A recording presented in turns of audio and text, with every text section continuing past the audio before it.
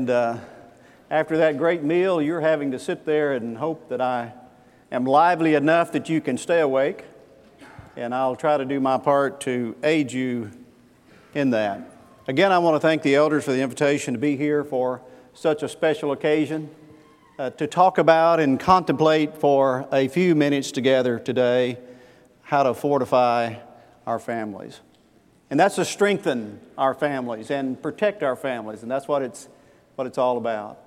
We get a short, brief time here on this earth, and we need to help each other do all we can while we can to be right with the Lord and prepare ourselves to go and live with Him.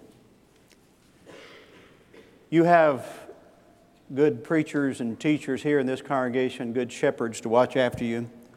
So I'm fully conscious that you have in your minds, as we rehearse some of the passages we mentioned this morning in Bible class and worship, you could think of many other passages that underscore and bolster those points. It's my intention to cover basic principles that you and I can remember, to take home with us and then use that understanding that we have in the full Scriptures and make application in our daily lives. I hope if you leave here today that you'll remember that we have a responsibility to be whole, unique, complete individuals in the Lord's service. That He expects us to be everything He intended for us to be, and that we were all created in His likeness and His image. We ought to strive to live up to that image that He has prescribed for us. And with that in mind, that we would help each other if we choose to marry. And as I emphasize, that ought not be our focus in life, is to go about looking for somebody to marry. We ought to be married to the Lord. We ought to be busy serving Him and out gleaning in the fields, and we might meet someone else who is busy gleaning in the fields of the Lord.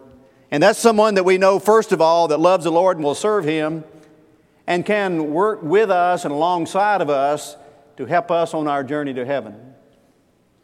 If we think about it from that standpoint, we read through the book of Ruth and we make sure that we really do hold court. It's courtship. That we do all the field investigation, that we call in all the witnesses, that we make sure that we tell the truth, the whole truth, and nothing but the truth, and we pay attention to that evidence. If you are interacting as young people and it was mentioned this morning that you have work activities and opportunities to serve the Lord, if you are working with other young people and they're not enthused about serving the Lord, and they try to get out of that kind of work, then you ought to pay real close attention to that, and that means they're not really whole and unique in their relationship with the Lord, and they wouldn't help you do that. So you might encourage and help them to become that, but you ought not ignore the evidence. If those that you might be interested in this life are not respectful to their parents, they're not honest in their behavior, then they won't be honest in that relationship either. So you really need to hold court. You really do need to pay attention. And you really need to make sure that you are who God wants you to be. If that's the case, then we choose to marry and we give life to a relationship. We ought to own it. We want to make sure we do everything to protect it, and we care for it when it cries. We feed it when it's hungry. And we see after it and make sure that it has all that it needs. I want to share with you a brief story before we go into the emphasis of this afternoon on making sure that we understand what we're responsible for. If you're going to fortify the family, we need to recognize that there are responsibilities we have that become those pillars of a godly home, that make sure that it's fortified, that it's strengthened, that it's protected. But connect this morning's lessons with this afternoon. You see, when we get married, we are, generally speaking, we're young and healthy and we're infatuated with each other, and we make really serious vows. And part of those vows is that we will be faithful to each other and that we will be faithful and have that fidelity in sickness and in health, for richer or for poor. And we say something like this: for better or for worse. When you're young, you don't think about for worse. You're both healthy and you're strong and you're attractive, you think you have your whole life ahead of you. You make those vows, I think, sincerely, but you have no comprehension of what the future might hold. When Denise and I preached in Tennessee and at the Cordova congregation, there was a couple in the congregation that were up in years, and they were kind of mentors to us. Sister Olive Hendren and her husband Jack. And Jack was at that time in failing health, and we'd visit in their home. They had these pictures. Jack was in the Navy during World War II. And as soon as they got married, he was shipped off and was on that ship during war for a long period of time. They'd write these beautiful love letters to each other. She'd read some of those to us, or did read some of those to us. But to watch her care for Brother Jack as his health began to fail. You see those portraits hanging on the wall. He was a strong military young man. You could understand why she would be physically attracted to him. And when she told about that courtship process and how committed they were to each other, even during times of war, you could understand why they had those feelings toward each other. But when you looked at Brother Jack now, and now he has dementia, and now he had all kinds of complicated health issues, even got to the point where Sister Olive wasn't sure that he understood her anymore, that he comprehended what she was saying, and she'd put him in a wheelchair and roll him in at the kitchen table, and she would pay the bills. And she'd fuss about the light bill and do everything she would normally do and describe all those things that always took place when he was vibrant and alive. Things that aggravated him, she still pointed those things out to him, and just in case he could hear. You see, she loved Brother Jack. Even though he's no longer physically strong and healthy, she made vows to him. When he got toward the very end of life, he had some further complications. He was placed in the hospital with a high fever. I went to the hospital to visit Brother Jack, and Sister Olive was there. She'd stay there all day long, and she'd feed him his meals and talk to him. She'd go home at night just for a few hours and get some rest, and she'd come back and start the process all over again. But I was there one day, and she was feeding Brother Jack, and because of his physical conditions, he couldn't control all his muscles, facial muscles. So as she would feed him, he'd drool, and she'd wipe it away and just talk to him lovingly and kindly. And the nurse came in, and she said, "Miss Olive, let me do that. You've been here all day. Just go home and get some rest. Let me do that." And Miss Olive kept talking to Brother Jack and ignored her. Just kept feeding him. And the nurse got her by the shoulders and said, "Miss Olive, go home and get some rest." I won't ever forget this. As long as I live. She paused, looked firmly in the eyes of the nurse. She said, "Young lady, I made a vow 55 years ago, and I intend to keep it." I was asked a number of years later to write an article for one of the Brotherhood papers. And my assignment was, when for better or worse, it becomes worse. I called Sister Olive. By this time, Brother Jack had passed away. I called Sister Olive and I said, "May I share this experience with them?" Young couples need to know when they make those vows, there may come times when it is for worse. And you mean those things. See, God expected us to care for each other, and sometimes it may not be easy to do so. He was no longer able to take care of himself, and she was focused on caring for him. And I got home, I told my wife, I said, if I could take every young couple that I was doing premarital counseling with, and I could let them see what those vows really meant, they'd be able to enjoy their life together and commit to each other, enjoy their good health, and really mean those vows. You see, that's important. If we're going to fortify the family, we need to understand how important those roles are. And I want to share with you just briefly this afternoon 4 pillars of a godly home that allow us to be conscious of what we're responsible for.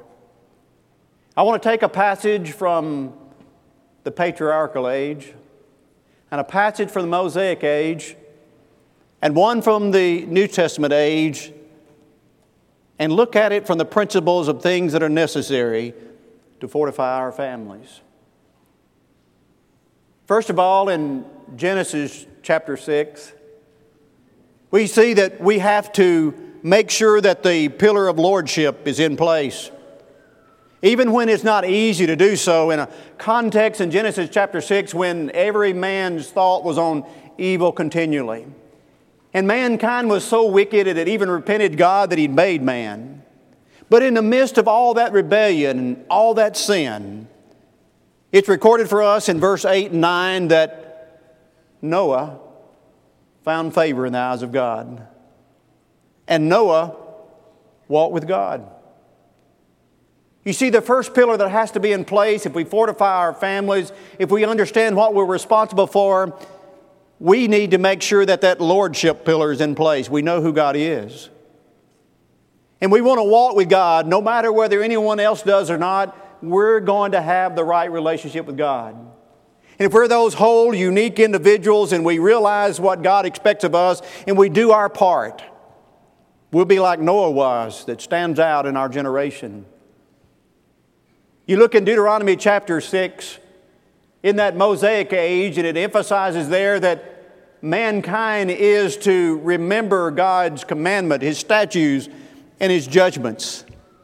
And they're to be faithful to those things, and emphasizing to those Israelite people that they had a responsibility as adults to make sure that they knew who God was.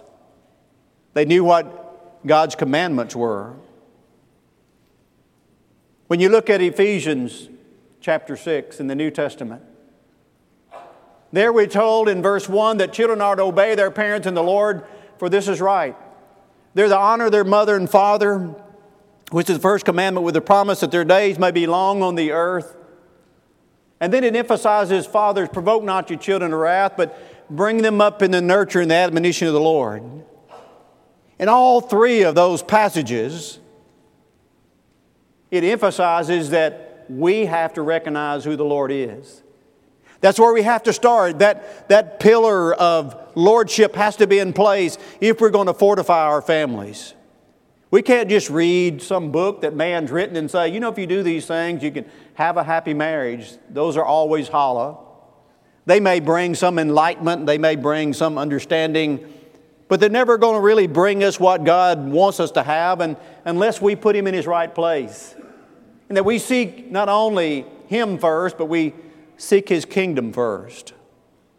In the second place, the second pillar that has to be in place, if we fortify our homes, we have to make sure the leadership pillar is firmly placed in our homes. We have to take the lead. Noah was that kind of man, wasn't he? When there was really no one else to encourage him, there was no other man on the face of the earth that he could work with, that he could encourage him. He made up his mind that the Lord was going to be first and he was going to listen to the Lord. And the Lord spoke directly to Noah. And Noah was able to then influence in a leadership way his wife and his children. And even his sons' wives. By him being someone who walked with God, he provided such leadership. But he wasn't the only one. You see, though not a lot said about Miss Noah, we don't know her, we would say her first name. But here's what we know about her. She encouraged and helped Noah. She was the only one that could exercise that leadership. And because of that, maybe Shem, Ham, and Japheth's wives responded in a similar fashion to that kind of leadership. And Shem, Ham, and Japheth, they had all their peers, and many of you young people sitting with folks who encourage you and help you. And inspire you. They had no one. There was no peer group. There was no youth group that they could do things with. It was just Shem, Ham, and Japheth. They demonstrated leadership by saying, we're going to follow the leadership of our father, even though there's no one else that would do so. You talking about peer pressure, they knew what it was, didn't they? And yet their leadership is obvious. When you look at Deuteronomy chapter 6, again, we're told in that context that not only were those Israelites to keep the commandments of God, but it's emphasized that they were to teach those things unto their children diligently. They were to take that leadership role, and they were to make sure that the principles that they knew and they understood and that they made application of in their life was shared in a very real way, a very constant way with their children. It was to be a diligent effort. Not just a casual mentioning of those things, but they were to teach them diligently when they walked in the way and when they sat in their house and when they would lie down and when they would rise up. They're to make application of all those principles, of those statutes and those judgments and those commands in every aspect of their life. When their children followed them about and they asked questions about those things, they would understand those things. That's a pillar that has to be in place if we're going to fortify our families. It's absolutely essential. We can't survive as a family without it, those leadership roles. We see when you get to Ephesians chapter 6, it begins by saying, children, obey your parents in the Lord. We often think of leadership just being the head of the household. But children are the only ones who can obey their parents. And if they understand that that's God's will, and we mentioned Christ being a young child in Luke chapter 2 this morning, about 12 years old when he was left at the temple, and he was a child who chose to go home with his parents and be subject unto them. An example, showing leadership in doing those things. Children exercise leadership roles by demonstrating to their peers and to their siblings that we are to be obedient to our parents because God said so. It's right. God said it was right. You want to do it because God said it was right. And then as parents, in particular as fathers, we are to bring our children up in the nurture and admonition of the Lord. We're to take the leadership role of making sure those things are taught, that they're instilled in the hearts and their lives of our children. The third pillar that has to be in place is love. If we understand that the lordship pillar is firmly in place in our homes and those leadership roles are occupied in our homes, we have to make sure that the motivation is always right. These are not just commandments that we just have to keep, and they're not millstones around our neck that we waddle through life with, and they're so burdensome. It's something that we're privileged to do, that we love to do. I mentioned Sister Olive a minute ago. She was physically fatigued, but she obviously loved her husband. She didn't want anyone else taking that responsibility, that role. A great example to me of what that really means. Why did she do that? That nurse, she felt like it was her job. She's being paid for that shift to care for those patients. We see in that family, in that marriage, she took on that responsibility. She accepted that role. She did those things because she loved him. She meant it. She embodied it. She experienced it. And that's the kind of love that we see God extending to us, and He loved us so much He gave His only begotten Son. When you go back and you look at Genesis chapter 6 and you see Noah being able to stand against his generation. In the Hebrew chapter 11 passage says that Noah, being warned of God of things not seen as yet, moved with fear to the saving of his house. Why? Because he loved them. He first of all loved God, And because he loved God, he loved his family. He wanted them to have all the benefits of a relationship with God. He was willing to be different than everybody else in his generation, do exactly what God said do, and his leadership was demonstrated in Genesis chapter 6 and verse 22. Of all things God commanded Noah, so did he. And he did that because he loved God and he loved his family. And because he demonstrated that, he saved his family. Now, among preachers today, we might say, how many people did Noah, a preacher of righteousness for 120 years, how many souls did he save? In preacher's calculation, it may not sound like much, 8 souls. But that was his family. Those are the ones closest to him, the ones he was most responsible for. And he demonstrated his love. In Deuteronomy chapter 6, between the time he told those adults to remember the statutes and commandments of God and to teach them diligently unto their children, he said these words, Hear, O Israel, the Lord thy God is one Lord. And thou art to love the Lord thy God with all thy heart, with all thy soul, with all thy mind, and with all thy strength. The motivation has to be there, not just keeping God's commandments, but loving Him and doing it because you loved Him. Not just sharing God's commandments with your children, but sharing those with your children because you love God and you love your children. You see two whole, unique individuals in their relationship with God who give life to a relationship, take responsibilities for the protection of that relationship, for the strengthening of that relationship. And that pillar of lordship is in place, and that pillar of leadership is in place, and that pillar of love is in place. You get to Ephesians chapter 6. If you remember what we talked about this morning in the scripture reading from Ephesians chapter 5, the love pillar is there, isn't it? That you're to love your wife as Christ also loved the church, and the implications are that the wife is to love her husband the way Christ loved the church. And the emphasis is in chapter 6 that we are to interact as mothers and fathers and sons and daughters because we love God and we love each other. The motivation is obvious. We need to make sure that that pillar is in place.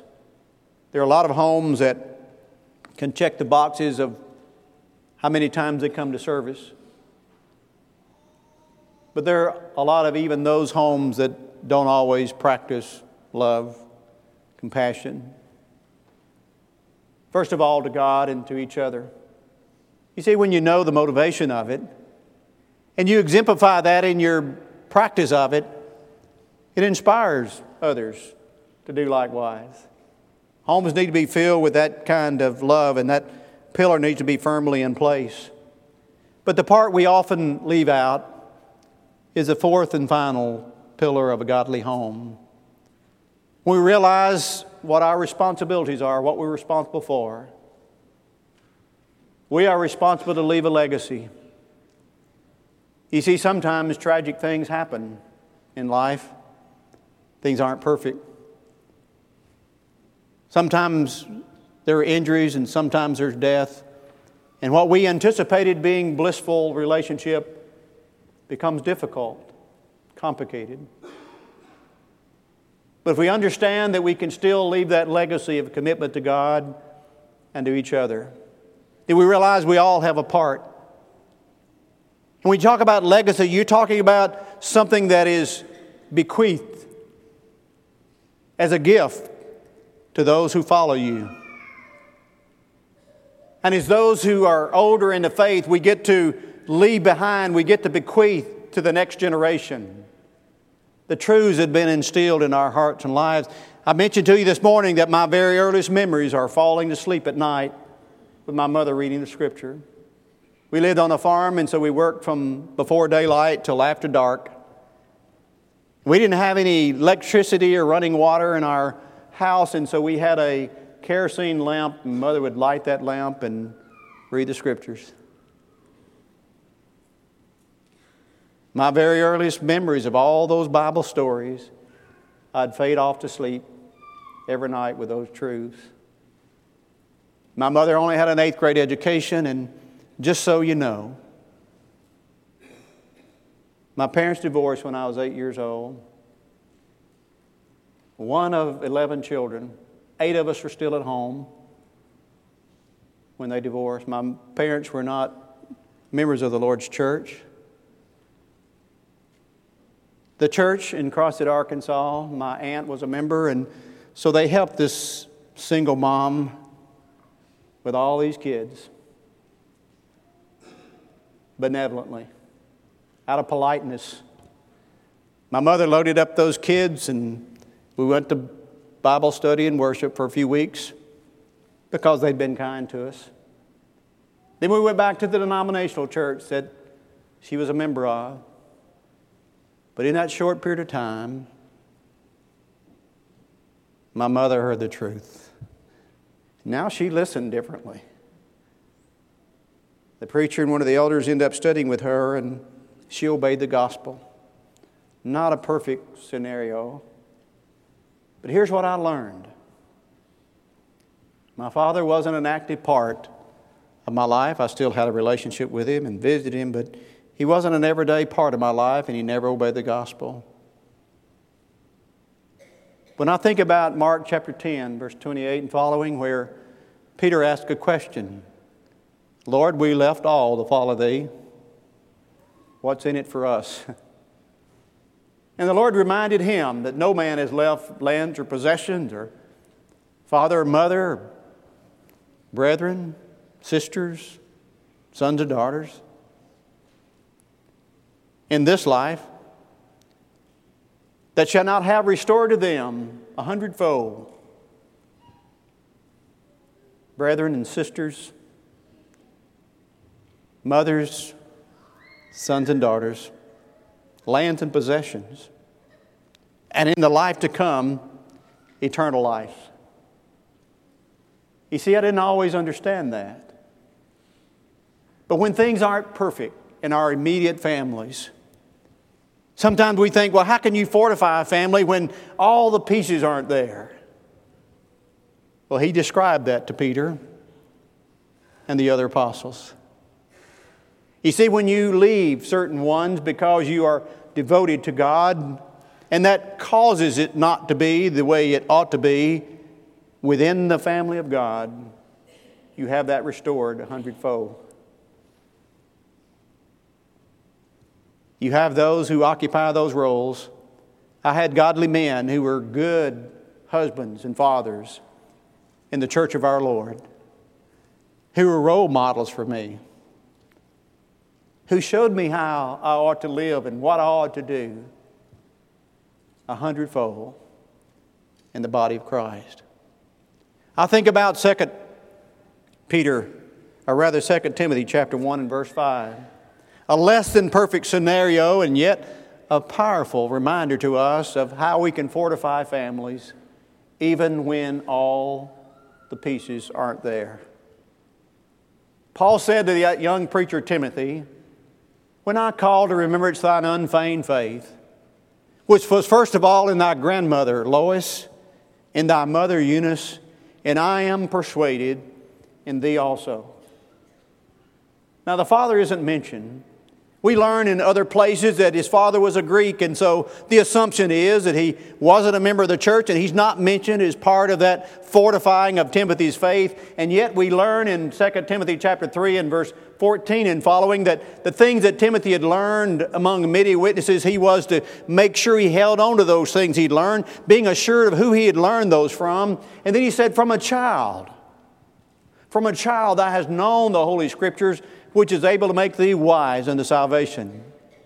For all Scripture is given by the inspiration of God and is profitable for doctrine, for correction, for instruction in righteousness, that the man of God might be perfect, thoroughly furnished unto all good works. You see, that's possible only in Christ. Those deficiencies are made up in the body of Christ. In a congregation like this, you have older members who maybe have lost their spouses, and yet they, like Sister Olive, have great influence in our life.